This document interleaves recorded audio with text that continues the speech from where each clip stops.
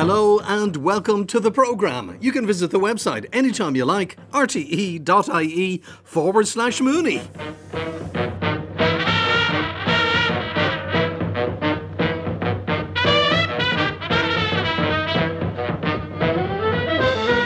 Well, if you're a fan of Nationwide on RTE television, you will know that this year they celebrate 30 years on air. If you were watching last Wednesday, you will have seen them launch RTE Eye on Nature in conjunction with Mooney Goes Wild, the National Botanic Gardens in Glasnevin and the Office of Public Works. It's a fantastic competition, now in its third year, originated here on Mooney Goes Wild with the Today Show, and now, delighted to say, we're with Nationwide, our partners on TV this year. Well, in case you missed it, here's the promo. Look deep into nature, said Albert Einstein, and you will understand everything better. And where better to celebrate our natural world than in the art of nature photography? Calling all budding photographers and nature lovers alike. To enter RTE Eye on Nature, Ireland's wildlife photography competition, see rte.ie/Eye on Nature. Get regular updates on Nationwide on RTE1 and Mooney Goes Wild on RTE Radio 1. Eye on Nature, presented by RTE with the National Botanic Gardens Dublin and the OPW. See rte.ie/Eye on Nature. That's the address you need if you think you have a photograph worthy of submission. You've got to be 18 years of age or older, and you can only submit one photograph. Not two, not three, just one. Please pay careful attention to all the rules and regulations. Go to the website rte.ie/Eye on Nature. In studio with me tonight, Éanna Ní Lamhna and Niall Hatch. At his home in Malahide, Dr. Richard Collins, and shortly we'll be hearing from Terry Flanagan and Dr. Matthew Jebb from the National Botanic Gardens in Glasnevin. Niall, you're one of our judges on the competition this year. All excited, I see? Yes, and for very good reason. I absolutely love this competition, and I can't wait to see the entries that come in, because for the last 2 years I have been blown away by the quality of photography that we're getting from all around Ireland and showcasing our wildlife, which is something that I'm really passionate about, of course. I think that sometimes people can think that Irish nature and wildlife play second fiddle to that elsewhere in the world, but it is world class. We have some incredible scenes here. It's really beautiful. I couldn't agree more, and if you want to see some of the previous entries to the competition, just visit the Mooney Goes Wild website, rte.ie/Mooney. Now let's get up the old newspapers here and go back to last Saturday's Irish Times. Sorry, the week before last. Éanna Ní Lamhna has her own column in the paper. It's also called Eye on Nature. And I see you featured quite prominently in the paper of record last week, Éanna. What's going on? Yes, indeed, and my picture was there as well. The first top half of the Speaking page. of photographs, yeah. Speaking of photograph, black and white picture of me, so it was nice and subtle. But yeah, Michael Viney has retired. He was 90 years of age in February, and he has decided to hang up his pen. Well, best of luck to Michael Viney. 45 years he was writing on the paper. So anyway, I was doing the Eye on Nature column because Ethna had retired 2.5 years ago, and I was doing the column for that. And lo and behold, because Michael's was gone and the top half of the page was paper waiting for ink, I was promoted to the top half of the page, and I had the most beautiful greenfinch, a really nice one as the top picture. What was the question about greenfinches again? Remind me. Oh, the question about greenfinches was, this greenfinch is in my garden, and, you know, do greenfinches have diseases? And I was able to talk about the trichomonas disease that they get in their throats, which causes them to swell up, and so it's from dirty feeders and not washing them, and it's a bacterial disease. So I was able to pontificate on that, and other pictures then come in. What is this and what will it do to you? Or what is this? And tell me all about it. So I have loads of space now for a couple of weeks at any rate. So hopefully it will continue, and I shall get to sell my wares on half a page in the Irish Times for a long time to come. And good luck to Michael Viney after giving people many, many years of enjoyment. Yes, indeed. Fair play to the man to be killed, still working until he's 90 years of age. That puts it up to you. When do you retire? Never. You don't. Look at Richard Collins. He's still with us. And Richard, you're a fan of Michael Viney too. Michael Viney made an enormous contribution to nature in Ireland and to the advancement of conservation in Ireland. Now, Éanna, no better person to follow him. But over the next, I suppose in your case, it'll be 4 decades from now when you reach 90, I am sure that you will take up the flag and lead on to new pastures. Well, now, keep a grip there now, indeed. Don't let you run away with yourself anyway. So you're only as good as your last gig, as you know, Richard. Writing yourself, as you do for the Examiner, every week is a column you have to conjure up. At least I have questions from the readers to spur me on. It's all about questions, Éanna, as we know only too well here on the programme. Once again, congratulations to Michael Viney on a long career with the Irish Times. Now, let's move on. My old mate, Jim Wilson, is in Cove in County Cork, in Cork Harbour. And Jim, you have been recording frogs this week. That's right, Derek. Every year we get frogs coming to our small garden pond to breed. Mm-hmm. Sometimes we can have as many as 12 or 14 in a pond that's about 2 metres by a metre in size. And they put on quite a show after dark. They all come out. We can see them splashing about in the reflections of the street lights. And with it, you get this chorus of croaking. And every year I say, I'm going to record that, and nearly every year, by the time I remember to do it, they've stopped. But luckily, this week, I managed to record them. We've had them spawning as early or as late as December, and right up to the end of February. And this year, just the beginning of February is when they really started to get into action, getting down to business, as frogs do. So what I did was, I put out my recorder. I actually left it record all night. Now, I was curious to see when they were most active and when they were most vocal.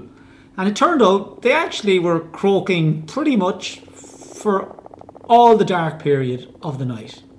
They kind of went quiet as dawn came, and they were quiet at dusk as well. And if you're wondering what the background noise is in the recording, right here in the suburbs of Cove, it is in fact the constant hum of the factories and ships out and around Cork Harbour. Aha, in fact I'm in Cove quite a bit. I was there the other day with Jim. We were recording a segment about Little Egrets for Nationwide, which will be broadcast in a few weeks' time, and you can hear that distant hum of all the industry in Cork Harbour when you're there. Jim, thank you very much indeed, and how appropriate, because Jane, one of our listeners, has been in touch with a question about frog spawn. Hi Mooney team, my name is Jane Smith. I just submitted a photo of frog spawning which I took on Friday the 10th of February in North Tipperary. It was about 3:30, 4 o'clock in the afternoon. I was walking along a drain which I had been keeping an eye on for frog spawning, as I had copped them there last year. If I'm correct, it was around this time last year. But I was so delighted and excited when I seen the actual frog in the middle of spawning that I jumped back for my camera as quick as I could to get the picture. I was wondering, is it too early? Are we on time? And how lucky was I to actually find her spawning at that exact moment? Thanks very much indeed, Jane. As I said earlier, Richard Collins is at home in Malahide. Niall Hatch and Éanna Níl are in studio with me, and we will talk to Rob Gandola from the Herpetological Society in just a few moments. Éanna. Yes, indeed. I'm looking at the picture that Jane sent in, and actually it is the picture of one frog swimming around in the middle of frog spawn. I fear it is not a picture of a frog spawning, because I feel a lecture in the birds and the bees coming over me. In order for a frog to be spawning, you have a male frog and a female frog, and they're together and they're both producing, she's producing eggs, he's producing sperm, and they come together in the water. So then that fertilisation happens in the water, and then these frog spawn that we see around like tapioca appears. So this frog is in the middle of, after the event. The event is over. You need two frogs, one on top of the other, to catch them in the act. And I wouldn't think it's all that early for February in Tipperary, because I remember doing a project with schools way back in the day with Gerald Fleming, and we used to map when the frogs would spawn. And in Kerry, even though we always started on the 1st of February for springtime, they always had frog spawn in Kerry before we ever even started. So the frog spawn happens from the south coming up as the way spring moves across the country, and the very last counties in which the frogs were spawning were the coldest ones, which are Cavan and Monaghan. So it's a lovely picture. It's great to see it happening, and well done to Jane for taking it. have been one for Ion Nature, Niall, could it not? Quite, yes, and I'd love to see a frog doing well in that competition. I don't think our native amphibians get enough respect or love in We this had country. a very good frog photograph in the final 12 last year. That's right. It's good to see it. So I'm a big fan of frogs and toads and newts. So yeah, look, more of those, please. Let's say hello now to Rob. Hello, Rob. How are you? How are you? So what do you think? All is Is it a well. bit early? Absolutely not. So the great thing about common frogs, as we know, is that we're continually learning new things about them. So what happens is, as Aina pointed out, is that the frog spawning season starts kind of in the southwest of Ireland, in Kerry and Cork, and that's because, if I'm going to be technical, there's a bioclimatic envelope, as they call it, that sits around the balmy southwest of Ireland. So they're heavily influenced by the Atlantic, so they tend to be slightly warmer and wetter than the rest of the country. So it's not unusual to see places like Glengarriff report spawn from Christmas week or just before the end of the year, around kind of anywhere between the 26th and New Year's Eve. It does start there, and then it tends to progress island-wide. Now, the thing about that is frogs, when they initiate their spawning migration, as it's called, is affected by local microclimates as well. So, like, even from where I'm here now in the Wicklow Mountains, my garden, the frogs started spawning the first week of February, whereas the national park only really got going kind of yesterday and today. And that would be because the bottom of my garden is quite a wet woodland. It's quite warm. It's very sheltered, whereas the national park, where they tend to breed in Glenloch National Park, would be way more exposed. So, it would be slightly cooler there. So there is a 7 to 10 day lag even here in Wicklow. And this is the important thing about the microclimates, So what you might see is you'll get spawn in Kerry and Cork, and then somewhere in Galway might come up next, and then it could be Tip, and then it could be somewhere in Dublin where it's slightly warmer because somebody has a pond near a busy road, so that the temperatures there are slightly higher than everywhere else. The opposite of that is then you'll have people up higher up in the mountain ranges may not see spawn until St. Patrick's Day or even later, because at altitude it tends to be colder for longer. During the year you're more likely to get a cold snap. And you've got the opposite effect, in a garden that may be north facing, the water in your pond or whatever, even if it's like a plastic tub pond, might be colder because it's in the shade longer, and the frogs won't come and spawn in it until the last week of March. Rob, do you think there's any worry that she was saying, could it be too early? I mean, were we to get a very cold snap, isn't there forecasts of fierce cold weather coming all together, that the ponds would freeze over, and that this would have a detrimental effect on frog spawn? Certainly in 2010, when we went down to -16, pictures of frog spawn frozen came my way. So could it be too early, as it were? Could they have jumped the gun, maybe, not knowing what the weather is going to be like in another month? It's never too early, if you get me. And the reason why I'm saying this is because frogs spawn, if you look at it, like you described it there with the tapioca kind of effect. So that jelly that protects the embryo, so the developing embryo is the little black dot that's in the middle of it. That's protected by the jelly. So the jelly is behaving a bit like insulation that you'd have in your attic or around your house. And it's full of glucosaccharides and things like this, which are just complex sugars. So they behave like an antifreeze. So unless it gets really, really cold, like we had in 2010, like we had with the Beast from the East, and even just generally a late cold snap at the end of February into March, what happens is the top layer of spawn that's exposed, or at the very top of the water where it's likely to freeze, the embryos there will perish. But the insulation properties of the spawn clump as a whole, and that's the way you need to look at it, it's the clump as a whole rather than the individual little developing embryos, will be insulated by up to 10 degrees by this natural antifreeze. So it buffers them quite well, and that protects will protect the developing embryo. So while the embryo growth will slow down, it's unlikely that, unless like the pond they're in is extremely shallow and it freezes completely solid, the vast majority of the eggs will actually be safe, and they'll continue to grow once conditions become favourable again, once things start to warm up. They are brilliant little animals. They're very well adapted for a very kind of erratic temperate climate which we have in Ireland, where we're under the influence not only of the Atlantic Ocean, but things that come in off the east coast and come over across from like the Russian steppe and stuff like that. So they are very, very well adapted to the climate we have here, and even like in other parts of continental Europe where you find them, like you'll find frogs spawning in ponds in the Alps that are surrounded by snow and ice, but because the water still has some open water that isn't totally frozen, they'll be in there spawning as well. To say whether it was too early, probably not. Most of the spawn will survive a late snap. I know they're talking about Beast from the East Mark II, you know, the Revenge or whatever they're going to put the title on it. But yeah, it's I wouldn't be overly concerned about it. There's a reason why they spawn en masse, and each female frog will lay approximately 2,000 eggs. You know, it's all a numbers game, and they tend to be the overall winners of this numbers game. That's why there's so many of them.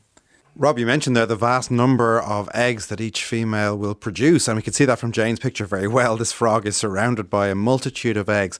But what is the survival rate? How many of those eggs on average are likely to develop ultimately into frogs that themselves will breed and add to the population? What's the survival rate of these eggs? The survival rate for adults, so for say one tadpole to leave the pond, develop and come back as a breeding adult, is about 1 to 2%. So, you know, when you take into account that each female that's engaged in spawning will lay about 2,000 eggs, you know, the mortality rate is absolutely huge. But, you know, you kind of got to look at it, and it's a numbers game. Because frogs tend to breed en masse, there tends to be like hundreds of thousands of eggs go into the water. Tens of thousands of tadpoles will survive and hatch out and be free swimming. You know, so even out of, like, say, a population of 800 females that were in, like, a large local population, you know, 8 to 10 individuals making it back, you know, is usually enough to ensure that the population continues.